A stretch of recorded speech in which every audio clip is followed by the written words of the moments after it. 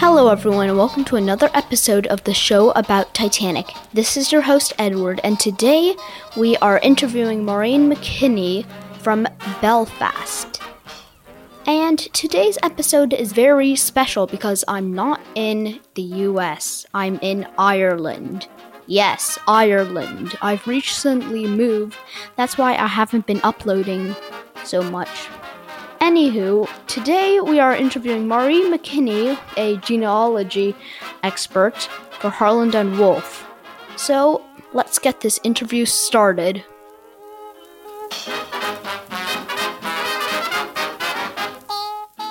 So, welcome to the show about Titanic, Maureen.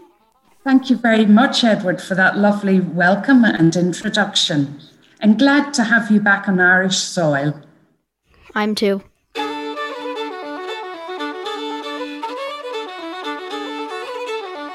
So, could you please tell us a little bit about yourself, Maureen? Yes, so as you have mentioned, I am Maureen McKinney and I am Vice Chair of the Belfast Titanic Society, and I have been interested in Harland & Wolff, particularly Titanic, since I was a teenager, which is quite a few years ago now. And I have a particular interest in the people who worked in Harland & Wolff and those that perhaps worked on Titanic's construction, due to the fact that I have had relatives that have worked in Harland & Wolff. So, can you tell us a little bit about your relatives that have worked at Harland & Wolff? Yes, well, first of all, there was my grandfather, my mother's father, and we know, worked on Titanic's construction. He was born in 1885. He became an apprentice joiner, then went on to become proficient in his job, and he worked in the Belfast shipyards for 55 years. So there was another Belfast shipyard called Workman Clark, which was very popular at the time of Titanic's build as well, and it employed at its peak 12,000 employees. Harland & Wolff 35,000 employees in its Belfast shipyard. There were also other shipyards that Harland & Wolff had in the rest of the United Kingdom. But I primarily am interested in the Belfast shipyards. And my other grandfather worked in Harland & Wolff. He was what was known as a shipwright. And he worked from he was 14, which was the common age for the boys, young men, to start their work. And he worked for 30 years before he died at the young age of 44. Okay, so what's the shipwright? A shipwright's job was quite a specialist job. They would have worked on the sort of the deck level of the ship. So they would have helped the caulkers, who were the men who put the oakum, which is like a fibre, in between the deck panels and pitched it with tar to keep it waterproof. They would have also been the ones responsible for putting the shoring of the big trunks against the side of the hull in preparation for the ship's launch. They had a variety of jobs that was done in all conditions, working outside. It wasn't a very specialist job in that they didn't have engineering or the joinery experience. It would have been more rough and ready kind of work. They wouldn't have been as well paid as some of the other professions, but it certainly was a job that was vital for the building of vessels. Going on to my other relatives then, I also have another relative, a great uncle, who was a fireman. So yes, believe it or not, there were firemen in Harland & Wolff, and he was employed there for a number of years. He actually died during the Great War period, World War I, First World War, and he went on a Harland & Wolff built ship, and when he was in the Mediterranean Sea, that vessel got torpedoed and he lost his life. And his name is mentioned on the Harland & Wolff War Memorial, which contains 497 men's names on it. I also then had another great uncle who was a shipwright in Harland & Wolff, I had other great aunts who worked in the canteen. So not only men worked in the shipyard, but women too. So as you can see, I have quite a family connection to the Belfast shipyards. So can you tell us a little bit about the process that you use for genealogy research, including any websites that you can use to find relatives' ties with Harland and Wolff and the Titanic? I am a member of the Northern Ireland Family History Society, which helps people from all around the world who are trying to find out information about their relatives who would have been in Ireland. I am the person who gets all the questions sent to regarding shipyard employees.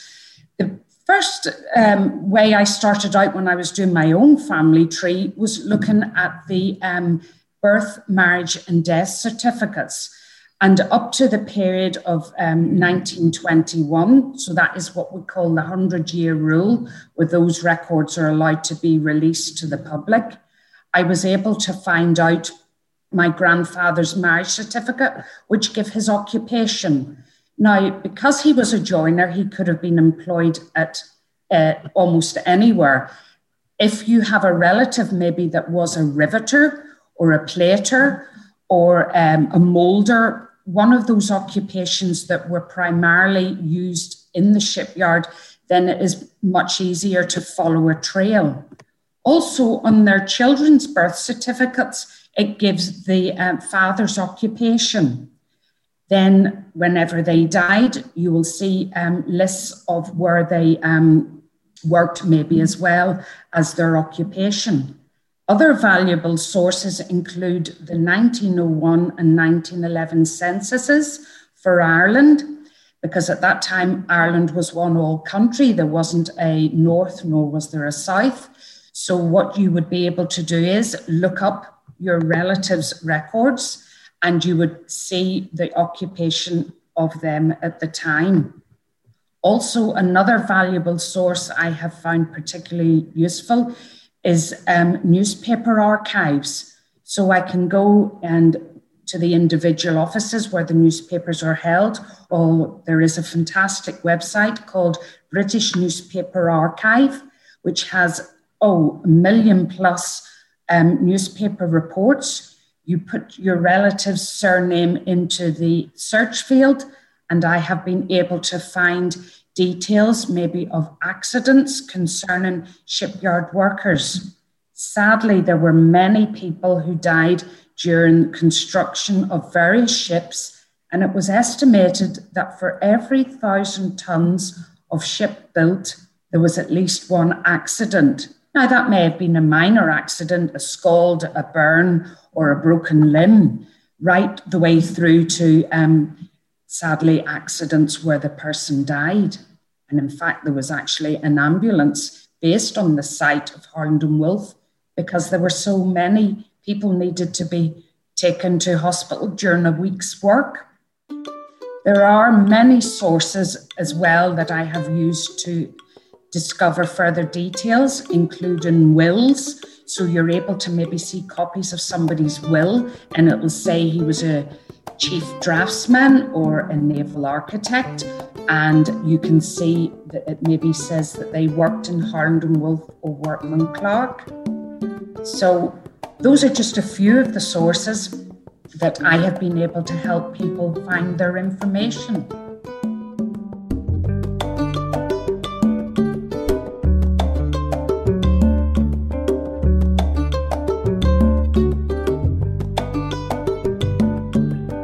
Have you helped anyone find their Titanic relatives or Harland and Wolff relatives? And do you have any interesting stories that you want to share? Yes, so in the Belfast Titanic Society, we get many inquiries from people saying, my grandfather worked in the shipyard during the period when Titanic was built. Can you tell me if they did? Now, sadly, we cannot really be 100% certain. So during the time of Titanic's construction, there were approximately 15,000 employees in Harland and Wolff. And of those, it is estimated that 3,000 worked directly on Titanic's construction. There were other vessels being built at the same time and other ships being repaired, so they wouldn't have worked exclusively on the Titanic. There are a few instances where we do have records that state the relative worked on Titanic. So we have had access to Herndon Wolf Fines book, which is where employees were fined for a misdemeanor. One of them included a man called John Henry, who was a fitter's assistant, and he was actually fined a quarter of a day's pay for dropping links from vessel 401. As we know, 401 relates to Titanic. So therefore, if anyone is related to John Henry, we can say, yes, he definitely worked on Titanic. We also know of at least 8 men who died during Titanic's construction. 5 of those have been identified. 1 actually died during the launch of Titanic. Oh, that one that got trapped under the support? That's right, Edward. He did. When the shorn of the wood was being pushed away at the launch, he was hit on the head with one, and he actually died the following day in hospital. So James Dobbin, that man's name was. There are 3 men that haven't been identified, sadly. So how we've been able to even identify those 5 men is because newspaper reports have stated that they were working on Titanic or they were working on 401, Titanic's number. Of course, we've also got family stories of those who, like my own grandfather, my own mother, she'll be coming 95 this year, and her brother will be 99. And they grew up knowing that their father had worked on Titanic, but sadly, he did not like talking about it. It was a taboo subject. It was probably a very sad subject for him. And they were known to have said, no, don't ask your father about Titanic, because it was so sad knowing just the severe loss of life. So people have heard stories within their own family. So family stories do sometimes get elaborated, exaggerated, sometimes have to be taken with a pinch of salt. But we have to go by their word, those that said they did work on Titanic, and that's been passed on to family members. Sadly, we don't have really the evidence to back that up. You were going to ask me as well about various stories relating to those that I have found out. One in particular, and it's a topic that you know about because you attended the talk, where we talked about Samuel Joseph Scott, who was the supposed first victim, a 15-year-old boy who died when he fell from staging. And he was part of the riveting gang that put in the rivets. He was a catch boy. And through recent research, a lady, Jeanette Lunn, has discovered the body of Samuel Joseph Scott buried in Belfast City Cemetery is actually not him, but his younger brother, 13-year-old George. And Samuel Joseph Scott, in actual fact, went on to lead a full and busy life and didn't die until many years later. So it just goes to show, even after all these years, we can find out fascinating stories about individuals. And that story was only made available because of the excellent research work done from the genealogy point of view. We have been able to, I have certainly discovered many stories in newspapers and been able to connect families together who had shipyard relatives. So someone came and told me their relative worked in the shipyard, and I said, that name rings a bell. And I went and I looked all my records up because I keep all the contact information of people who get in touch with me. And I was able to put those 2 families together. They, in fact, were distant cousins, and they shared a grandfather who worked in Herndon Wolf. And so it is great. I have been able to give information to people who didn't know very much about their family, but I maybe spend a couple of hours going through lots of different records that I have found online. And there are other sources that I told about in my talk last year when I give information, how you can obtain other records, apprenticeship records. So maybe in the family, you've got the man's apprenticeship record. So that will give his occupation, how many years he was due to serve his apprenticeship, and what pay he received.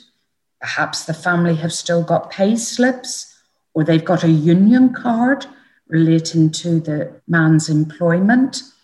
And there's also a lady who was a secretary in Harland and Wolff, and she retained the stub of her launch ticket. So she actually attended the launch of Titanic, and she wrote little details on the back of it. And that is actually on show in the Titanic Exhibition Centre in Belfast. Lots of information is just constantly surfacing. I came across a new record recently relating to union cards. So those who were part of the union, their details are written down. And what it is hoped I would love to do in the future is to gather all this information together, put them into spreadsheets so that we can look up individuals' details and give that information to those who are looking for it. Thank you, Maureen, for being on the show today. Thank you very much for inviting me, Edward. And if any listeners want to know more about their shipyard relatives, I am more than happy to answer any questions. They can get in touch with me. I really have enjoyed talking to you today, Edward, and it is fantastic speaking to a descendant of Edward Harland. I feel very privileged, and thank you very much for having me on your wonderful show. So there it is, folks. The show about Titanic is complete, but not so complete. Tune in for the next episode of the show about Titanic. Until then, goodbye.